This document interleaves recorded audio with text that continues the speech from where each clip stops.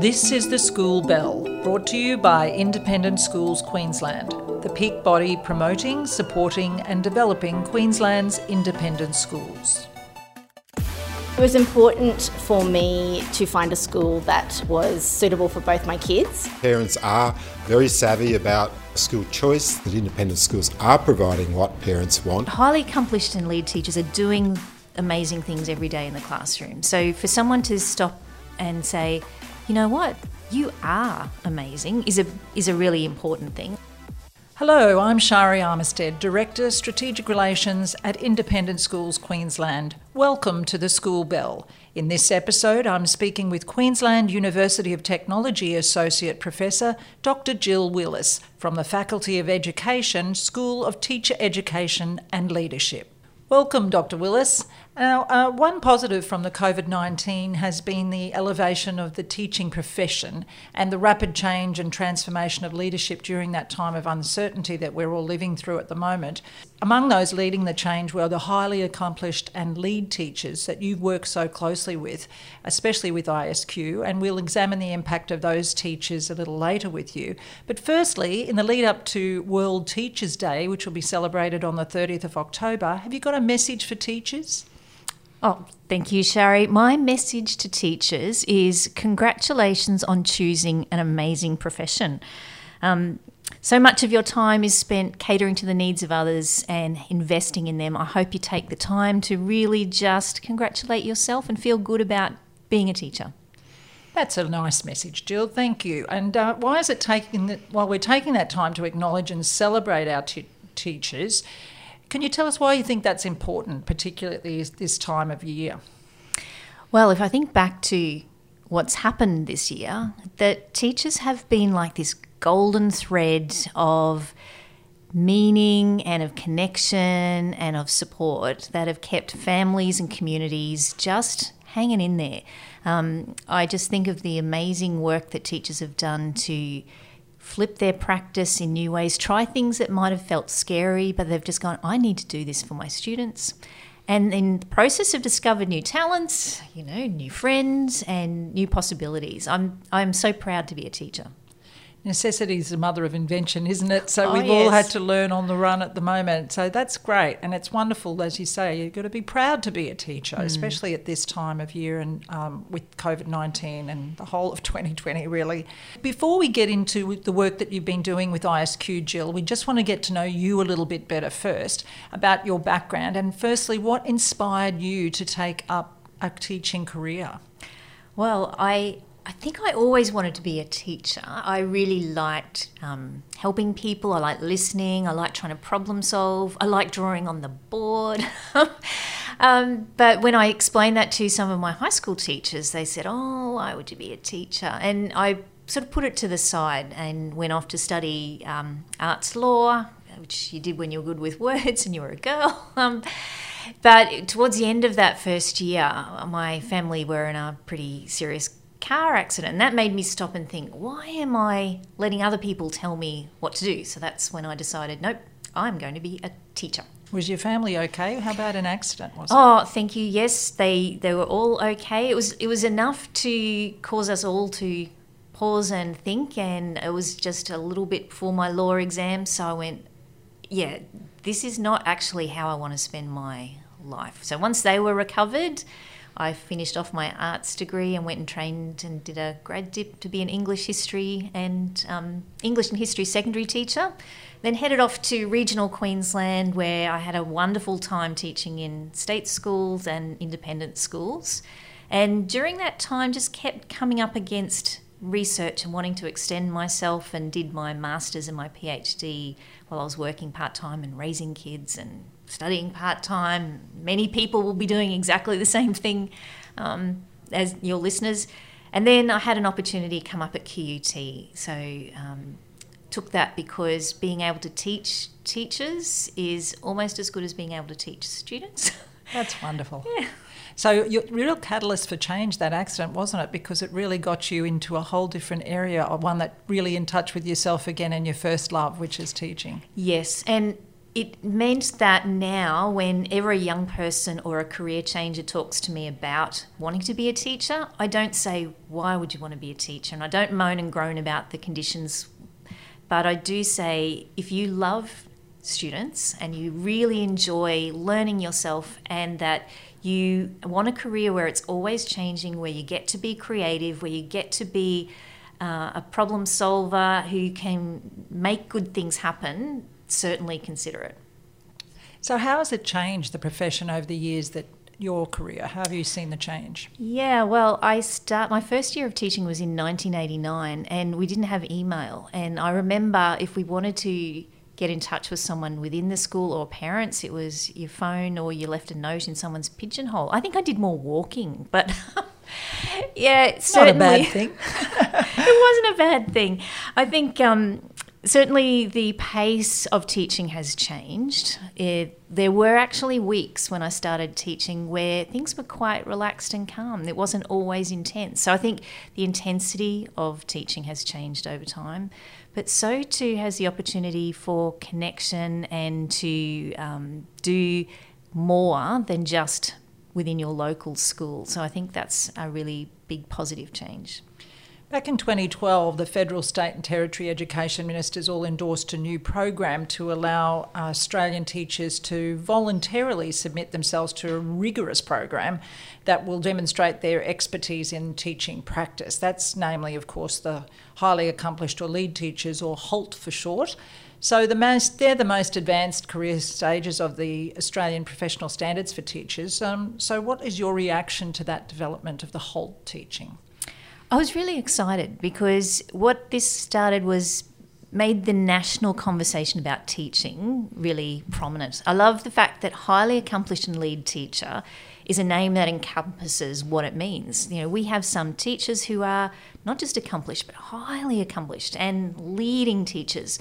I think it's a bit of a shame that the acronym is the opposite, HALT, because the whole thing is to make sure that they don't stop. They don't halt doing what they're doing, but they stay in the classroom and they keep influencing people. So the opportunity to be nationally recognised, I think, is a big step forward. And so that's really important. Is that why it's important, because of that national recognition? Well, I think it's not only recognition. So highly accomplished and lead teachers are doing amazing things every day in the classroom. So for someone to stop and say, you know what, you are amazing is a really important thing. I know many schools are taking the opportunity to embed this process in to recognise in other ways, whether that is extra time or leadership opportunities or related to pay increments. But I think one of the things that I'm seeing is that highly accomplished and lead teachers are starting to network with one another. And so they are sharing practice all around Australia. And when I did start teaching, it was in a regional rural high school, and the opportunity to find good ideas was a little bit harder. If I was able to network with other amazing teachers and then for them to just trigger, oh, I could do that, that's a source of professional renewal as well. And I think one more thing is not just the connection between these teachers, but I think very clever schools and systems are able to build on their work to re-energise our whole profession. I think that's a really big step for Australia. Sounds it, actually. The way you put it, I love the way you said, object to the acronym stopping you with HALT. That is a good idea to say. Maybe we've got to find and flip that somehow. Don't halt. Don't halt, yeah, no, it's tricky. It is tricky. So ISQ became a HALT certifying authority in 2017, and we accepted our first group of aspirants in 2018. Since then, we've got 86 independent school teachers who have achieved the HALT certification through ISQ, and they're among 750 nationwide. That's a pretty big number. Are you happy about that uptake? Look, congratulations ISQ, because in the whole scheme of things, ISQ teachers are a really high proportion of that. But can I say that when you look at how many teachers there are in Australia, the total number of HALTs is actually like 0.2%. And there are going to be so many more highly accomplished and lead teachers out there. I think we're just starting to get the momentum, and it could be that people just don't know enough about the process. That could be part of it. But certainly ISQ's process that we've been researching is a really supportive and positive way to engage with it if you are a teacher who's contemplating it. So you worked with ISQ, as you said, on the HOLT program. So can you tell us what you've learned while you've been working with our schools? So we're in stage 2 of a research project. So we're currently doing some research now. But in stage 1, we were able to have a look at some of the portfolios of highly accomplished and lead teachers. These are people who had put together their stories and had been accredited. And we looked at, well, what are all of the ways that they have drawn on the evidence and told their stories? And then we also surveyed them and also followed up with some interviews. So it was a great piece of research because we're only talking to amazing teachers about their amazing practice. So, good news all round. I wasn't surprised, therefore, to find the number of wonderful things they were doing. What was interesting is the variety. So you had prep teachers, secondary manual arts teachers, language teachers, specialist literacy teachers, high school maths teachers, all different types of teachers. So you couldn't just say, here, just show me this one bit of evidence and it relates to everybody. So we got to hear stories from everybody. And we got to see there was a number of HOLTs used this story of about a ripple effect. So it not only was professionally renewing for them, but also for their peers, for their students, for their schools. And a number of these teachers have a worldwide impact. They're sharing their evidence, they're sharing their ideas within national and international networks. And so there's this giant ripple effect that was a really nice surprise. But I want to tell you something that was most surprising was, even though it took a while to do this, the teachers who did it said, actually, it has ended up saving me time. Wow, because as you would expect that there's a lot more work that's involved in doing something because it's so rigorous like this, and it has to be. And how does it save them time? Well, in the process of standing back and looking at teaching, they started to recognise, well, what are the things that are really effective about my practice? And what are some things that, I don't have to do this anymore. I could let go of this and I can be a different kind of teacher. I think as teachers, we live our life in fast forward. It's get these things done in the next half hour, get these things done today, get this thing done this week. And we're always looking to the next. So the HOLT process invites you to step back and do a bit of time travel where you go, oh, why did I start that? And where did that come from? And what impact has it had? And you kind of have this step back from the pressure. And that has, the consistent message was, it's been an amazing source of professional renewal. And that was exciting to hear. I was going to say, did that excite you? Oh, absolutely. Anything that is different to the story that gets told in the media about poor old teachers who are under pressure and burning out and who would want to be a teacher, I get really excited about. I do think that teacher conditions are something that needs addressing, but I also think that that story can cloud the good news story of what's happening every day in classrooms. And I think the HOLT story is a really good news story. And it's obviously a repeated story, because that must have been exciting for you in the research to see that story told again and again, that it actually helped them to reflect and look back and find even more time for doing great teaching. I think the impressive thing about Independent Schools Queensland, one of the impressive things, is that it represents so many different types of schools in different contexts. So when we've got a set of national standards that are applied across the board, people can sometimes treat them like they're a recipe and everybody's got to look exactly the same. And what we found was this diversity of evidence can speak to this same set of standards, but in really rigorous and interesting ways. So you don't have to look like the same teacher at even the classroom next door to yours. It is an opportunity to acknowledge the diversity of excellence that we've got in Australia. How important is the principal in the whole process? I'd say really important. And this is where ISQ's process differs from many other accrediting jurisdictions. So in ISQ's process, the principal's involved at the start in helping nominate someone, and that can include tapping someone on the shoulder who may be too humble or too busy to know that this is something that might be of benefit to them.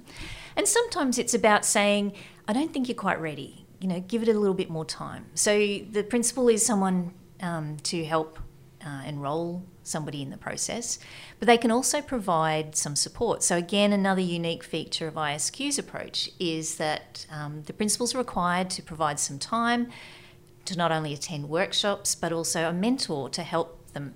Because you can imagine, once you start digging around and going, let me look at my practice, you may find things that you're going, that's actually not as good as I would have liked it to be. And for highly accomplished and lead teachers, a bit of an identity crisis can occur where you go, and so having a mentor to talk you into, what, everyone has areas to improve, that's okay. Or you've actually not recognised you are amazing at this and this and this. You take that for granted, but that's not everybody's story. So the mentor is provided, I guess, supported by the principal. And finally, it's all very nice if a highly accomplished or lead teacher can tell this story, but if it just sits in an email, PDF, or a web-based thing and no one ever knows about it, I don't think that's the full extent of what the benefit could be. So clever school leaders have been able to say to their highly accomplished teacher, a lead teacher, tell me more about this. What could we do to help you flourish even more? How can we connect you into our whole school improvement? And if there are groups of people undertaking highly accomplished and lead teacher work, what can be done? And we were able to interview a principal who's doing this, and this school renewal has been really remarkable and energising. And I think that's why the principal's important. It's that real sharing of the practice as well as acknowledgement, of course, but that knowing if you tell people, then there's more things that they can help you with, but also you could maybe be helping them. And I think, ISQ's had a really successful and positive approach where they've approached this whole process as a professional learning spiral of inquiry. That's part of the culture that's being built, where this is approached as just do it if you want a pay rise. I think that's still a valid approach, but it's probably not as expansive or generative. And how important is it then, because as you said, you might see this as a progression, as a leadership tool, then if they want to go off and then become principals or something else, how important is it to actually keep some of those teachers at the front of the classroom? I think in the classroom is where the learning happens for children every day, for teachers as they work out, well, that didn't happen quite as I expected. How do I adapt this, or how do I build on this? I know school principalship isn't off the table for highly accomplished and lead teachers. Some people may see it as a stepping stone, but equally you can influence a lot of change and achieve a lot of those important goals that you might have for yourself as to influence others through what we'd call middle leadership or informal leadership. Especially with our technology, where you can be an international podcaster sitting in an office in Brisbane and not be a school leader and have amazing influence. I think highly accomplished and lead teacher just recognises that we're in the 21st century. We don't have just one pathway to influence anymore. So what should parents and the community know about these exceptional teachers? Well, that teacher that you think is wonderful for your child, they are. They are probably world class. There are many more highly accomplished and lead teachers than we have yet to recognise. And so if you are a community member or a parent and you know of one of these excellent teachers, maybe ask, have you undergone the highly accomplished and lead teacher process? If not, why not? We want to be able to recognise you and to celebrate you. I think this is something that will continue to grow in Australia. So when you hear someone is a halt, it's not that they're stopping teaching, but they are actually an outstanding teacher. That's great. So what's the next stage of your research, Jill? What a good question. We're currently interviewing a number of our recently recognised Holtz, and we were able to work with a number of them early this year before COVID and have a look at some of their draft portfolios, and we're going to follow up and look at their final ones. So I think one of the major stumbling blocks for people to applying is it can be a time-consuming process. I don't think we'll see what we can do to recommend some more efficient ways of doing it, but also the practice of just putting your story on the page with evidence is actually an uncomfortable and maybe an unfamiliar one for many teachers. Our pre-service teachers have to do it now to graduate. They have to do it to get registered. They're a little bit more familiar, but if it's been a while, just getting it on the page can be quite tricky. So we're looking for ways to make it easier for teachers to tell their stories. And then what we would love to do is to be able to follow up with these highly accomplished and lead teachers in their schools and see what's the long-term impact of having some of these teachers in your schools, because we actually think it would have a really important impact on school achievement and student learning. So some longitudinal. That's our hope, yeah. Well, it is fairly new still, isn't it? It is still quite new. That seems like a very important thing to do. I'd like to finish by reading a very short excerpt from the address that you gave after receiving the 2020 ACIL Milagrassi Award for Outstanding Leadership in Education. Now, you said to the teachers and leaders of their work in 2020, and I quote, "You have shown strength in vulnerability, sometimes failing in front of others and modelling how that is okay. Learning is living on the edge of competence and sometimes falling before getting back up, having learned more," end quote. Now, they are the words that will resonate for many in 2020. What is your final message for our Holtz, for all the teachers and educators? Well, 2020 has been a year where your work has been more visible to more people than ever before, and they have seen you learning on the edge of your competence. You've had to jump into new technologies, new ways of assessing, new teams, new relationships, and all the while taking care of the confidence and the emotion and the trust with the people that you work with. Well done. Just congratulations, just for still standing and for being there. But I think that is the kind of learning that's going to have an impact for your students for their entire lives. When they look back and see how you modelled that learning, that's going to sustain them when their learning gets tough. So congratulations, teachers, on World Teacher Day and every other day for being people who make change happen for lots of people. Dr. Jill Willis, thank you for joining the School Bell. You have been listening to The School Bell, an Independent Schools Queensland podcast. To learn more about Independent Schools Queensland, visit our website isq.qld.edu.au. To catch our next episode or listen to some previous podcasts, you can subscribe to ISQ's The School Bell on iTunes or Google Play. You can also listen via our website or wherever you get your podcasts.